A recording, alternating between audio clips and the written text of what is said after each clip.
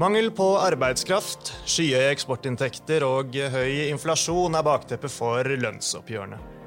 Må Norges Bank heve renten mer enn planlagt, eller vil boligmarkedet og kronen begrense handlingsrommet? I denne episoden skal vi diskutere utsiktene for norsk økonomi.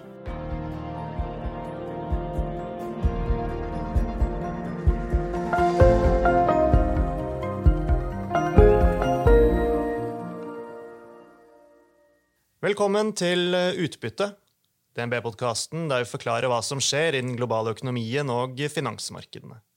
Jeg Marius Brunhaugen fra DNB Markets, og med meg har jeg Kyrre Omdal og Oddmund Berg, som våre eksperter på norsk økonomi. Og sammen med resten av gjengen på makroanalyse her i DNB Markets, så dere ute med ferske prognoser i halvårsrapporten Økonomiske utsikter, og det kan vi selvsagt ikke la gå upåaktet hen her i Utbyttepodcasten. Og jeg tenkte, Oddmund, at du kunne starte med hva som status når vi nå ser tilbake på 2021. Ja, det kan jeg selvfølgelig gjøre, Marius. Det var jo egentlig sånn at 2021 det ble et veldig godt år for fastlandsøkonomien. Vi anslår en vekst på 4% for 2021, og det kommer egentlig etter en veldig svak start. Vi hadde 3 måneder med fall i aktiviteten i begynnelsen av 2021, som følge av den høye smitten og nedstengingene som var da.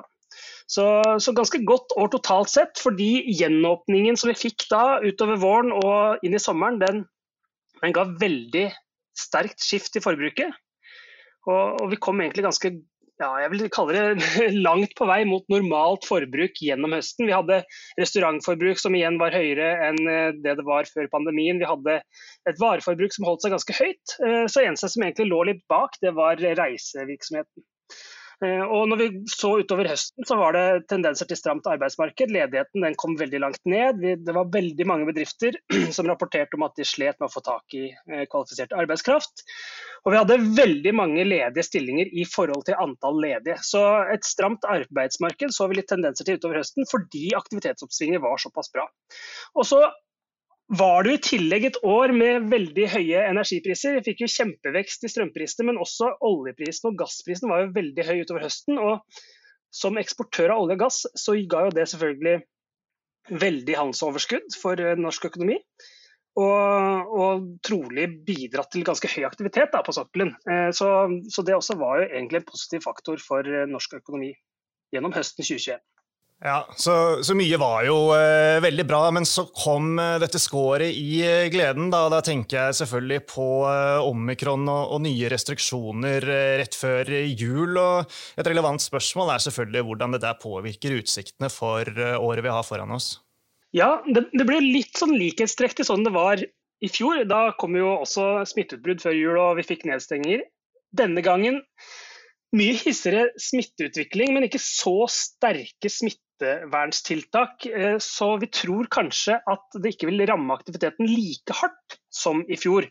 Men vi ser på kortbruken til DNB-kundene for eksempel, så vi veldig fall i forbruket av restaurant for eksempel, før jul, og vi tror nok at forbruket kommer til å være ganske svagt nå også i januar, selv om vi har fått en god del lettelser.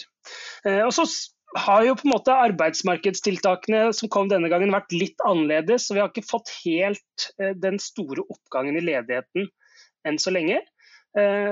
Men selvfølgelig, det å få nedstenginger eller høy smitte på den måten her, det blir veldig avgjørende for hvordan man skal anslå aktiviteten for hele 2022, og det ikke til å legge skjul på at det veldig vrient tidspunkt. Vi vet ikke hvor lenge vi kommer til å ligge litt under normal aktivitet, og vi vet ikke når gjenåpningen kommer, og eventuelt hvor sterk den blir, så vi skal ha med oss at det stor usikkerhet når det kommer til anslagene våre. Ja, usikkerheten den vil være der, da, men vi får jo håpe da for oss alle at det vil gå i den riktige retningen nå fremover.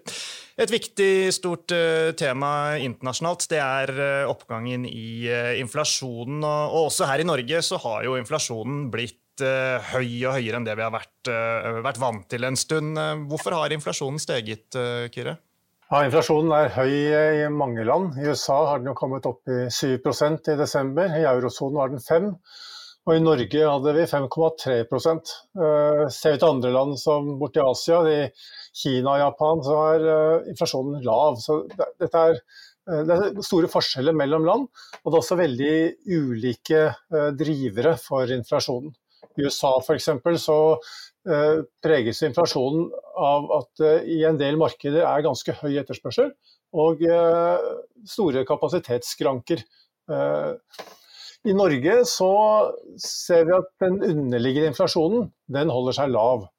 Men det særlig energiprisene som da har steget og trukket opp den samlede inflasjonen.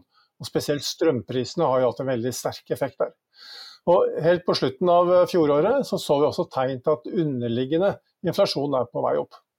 Og strømprisene, det vel ikke noe overdrivelse at det har vært et hett tema den siste tiden, og de fleste av oss har vel fått høye strømregninger allerede, og mer skal vi få, men ja, har det hatt betydning når vi ser på landets økonomiske utsikter sånn samlet sett? Ja, det ikke bare for den enkelte husholdningen dette slår ut. Det har mye bredere effekter. Særlig når oppgangen så sterk, så ser vi at det gir utslag på flere effekter av samfunnsøkonomien. Og så det helt tydelig at det trekker jo inn kjøpekraften til husholdningene. Høye strømpriser, altså høye strømregninger må betales, og vi tror nok at en god del av de sparemidlene som har vært bygd opp gjennom pandemien nå går med til å betale strømregninger, og selv om man får kompensert en god del av regningen, så nivået såpass høyt at dette trekker inn noe kjøpekraft. Og så det litt sånn kinkig kanskje å regne på dette også, fordi når du ser på KPI-målingene som vi får, sånn som i desember, som var veldig høy, så det jo også sånn at forbruk av strøm, det jo høyest de tidene på døgnet hvor strømprisene høyest. Og det ikke sikkert det totalt, eller plukkes totalt sett opp da, i KPI-målingene, og dermed så reflekterer ikke de helt hvor mye kjøpekraft som egentlig trekkes inn av strømprisoppgangen. Ja, så det jo slik at bedriftene de får jo også økte kostnader. Det varierer jo selvfølgelig mellom bedrifter, alt fra butikken i varehandelen som trenger strøm til lys og oppvarming, betyr kanskje ikke all verden der, mens en del industribedrifter vil jo ha mye høyere strømkostnader. Kraftkrevende industri kanskje mer beskyttet gjennom lange strømavtaler. Men for bedriftssektoren så det jo spørsmål om de greier å velte dette over i prisene eller ikke, og hvis de greier å velte det over i prisene, så vil jo dette gi oppgang i kjerneinflasjonen fremover. Og når vi ser til lønnsoppgjørene, så betyr jo dette også litt, fordi reallønnsvekst det jo ofte et viktig krav i oppgjørene. Og når vi får økt inflasjon, så vil jo det være med på å trekke opp kravene i lønnsforhandlingene og kunne bidra til økt lønnsvekst. Så får vi både økning i kjerneinflasjonen og økt lønnsvekst, så støtter jo det opp under at vi kan få videre renteøkninger utover det som planlagt nå.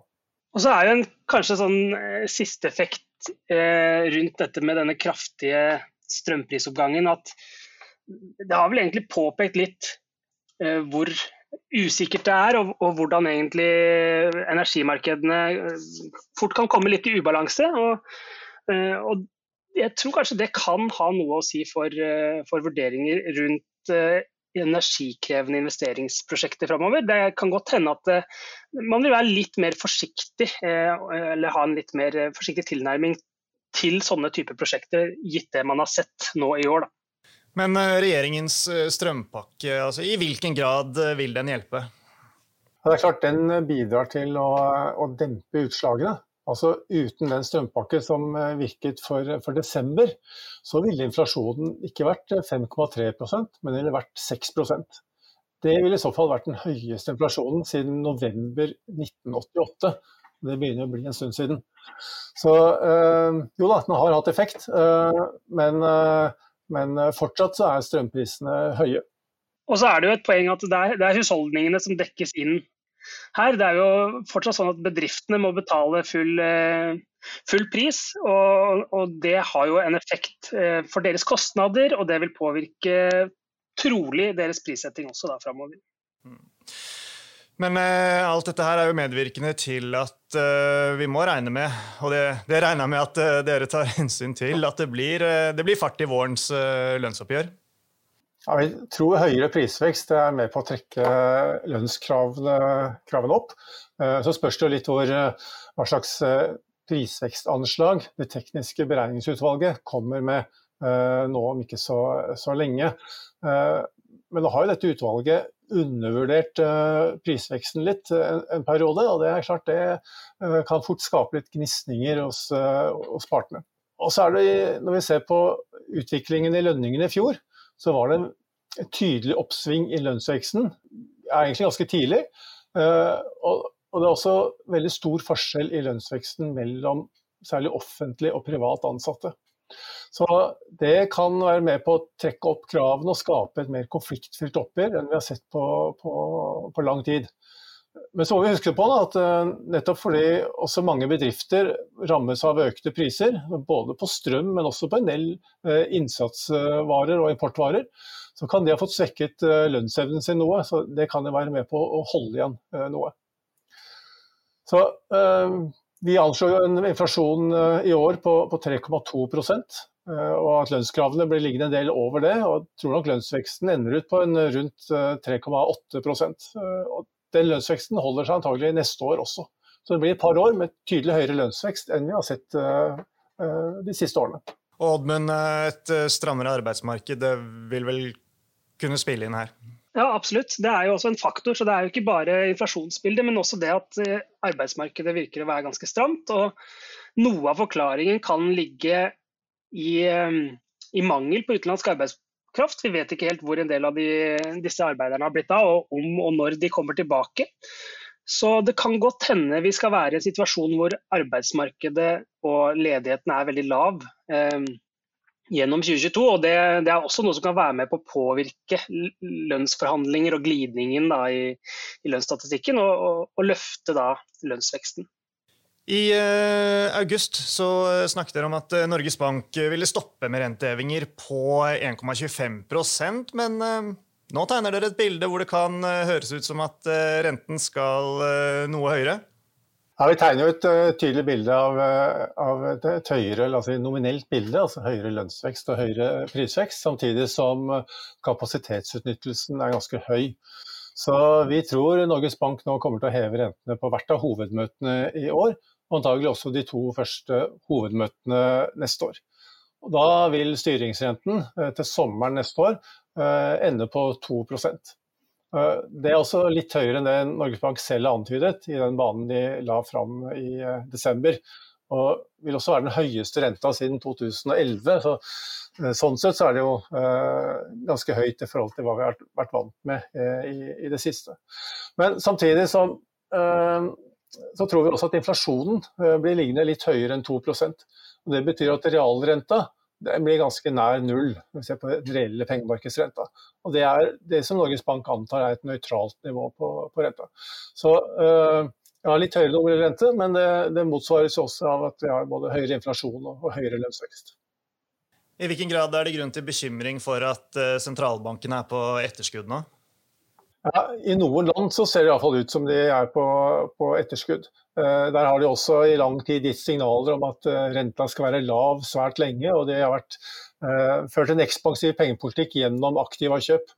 Her hjemme så var jo Norges Bank egentlig ganske tidlig ute med å signalisere at renta kunne komme til å stige hvis aktivitetsøkningen ble god, og det har den jo vært. Og Norges Bank har da altså greid å heve renta. Fortsatt kjerneinflasjonen ganske lav, og det gir jo sentralbanken rom for å heve renten gradvis og unngå brå skift i rentesettingen. I tillegg så det jo sånn at norske husholdninger har mye gjeld og til flytende rente, og det gjør at renteøkningene de virker ganske sterkt inn på husholdningene. Ja, så har vi jo begrenset erfaring med å heve renten fra et så lavt nivå som den nå. Så det jo en grunn også til å gå litt forsiktig frem og ikke heve renten, la oss si, på hvert rentemøte for å få den raskt tilbake til dette nøytrale nivået. Det viktig at den økonomiske veksten ikke knekkes. Vi har ikke noe behov for det for å få inflasjonen ned. Og så det jo et hensyn også å ta til kronen. Vi tror stort sett at kronen ikke vil være veldig følsom for renteøkningene som planlegges, men skulle vi få en veldig dramatisk oppgang i rentene, så kan jo det bildet endre seg litt. Og avslutningsvis så må vi innom boligmarkedet. Hva legger vi til grunn der? Der har vi fortsatt et ganske sånn balansert og moderat bilde. Selv om vi har skiftet fot i retning av litt høyere prisvekst ellers i økonomien og høyere renter, så tror vi egentlig ikke at boligmarkedet vil knekke av den renteoppgangen som vi ser for oss fremover nå. Det som jeg har nevnt flere ganger nå, et ganske stramt arbeidsmarked. Det god lønnsvekst, og det egentlig sånn en etterspørselsside i det norske boligmarkedet som virker å være ganske sterk og ganske stabil i årene fremover. Så selv om vi får renten opp igjen, så tror vi ikke at vi skal få et tilsvarende boligprisfall som den veksten vi har hatt eller lagt bak oss nå. Jeg tror det skal utvikle seg ganske sånn pent og pyntelig moderat oppover. Så oppsummert, Kyrre, rentehevinger og inflasjonspress til tross, det fortsatt grunn til å være optimist på vegne av Norge AS i 2022? Ja, slik det ser ut nå, så har vi jo kommet ganske godt ut av dette med en god gjeninnhenting og fått opp aktiviteten. Sysselsettingsandelen har løftet seg betydelig. Og vekstbildet var bra i fjor og ser egentlig bra ut i år, men underliggende sett så vil nok veksten avta gjennom år i år, og de neste årene så får vi lavere veksttakt. Likevel så ser bildet ganske balansert ut, og hvis anslagene her slår til, så ser det ut som om norsk økonomi har håndtert pandemien på en ganske bra måte. Det får bli siste ord for nå. Minner som alltid om at for de som vil ha flere detaljer, det bare å gå inn på nettsidene våre og laste ned hele rapporten for å lese mer og se mer på detaljene. Vi kommet til veis ende. Tusen takk for at dere var med, og ikke minst tusen takk, folkens, til alle dere som hørte på.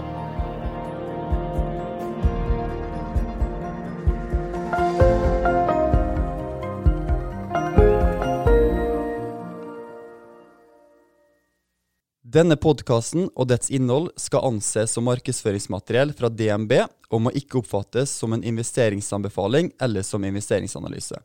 Innholdet skal heller ikke anses for å være investeringsrådgivning tilpasset den enkelte kundes behov. Informasjonen som gis i podcasten kun ment som generell spareveiledning og ikke ment å utgjøre juridisk, finansiell, kommersiell, skattemessig eller regnskapsmessig rådgivning. DNB tar intet ansvar for direkte eller indirekte tap eller kostnader som måtte oppstå ved bruk av informasjon i denne podcasten. For mer informasjon og full disclaimer, vennligst se vår webside dnb.no/disclaimer.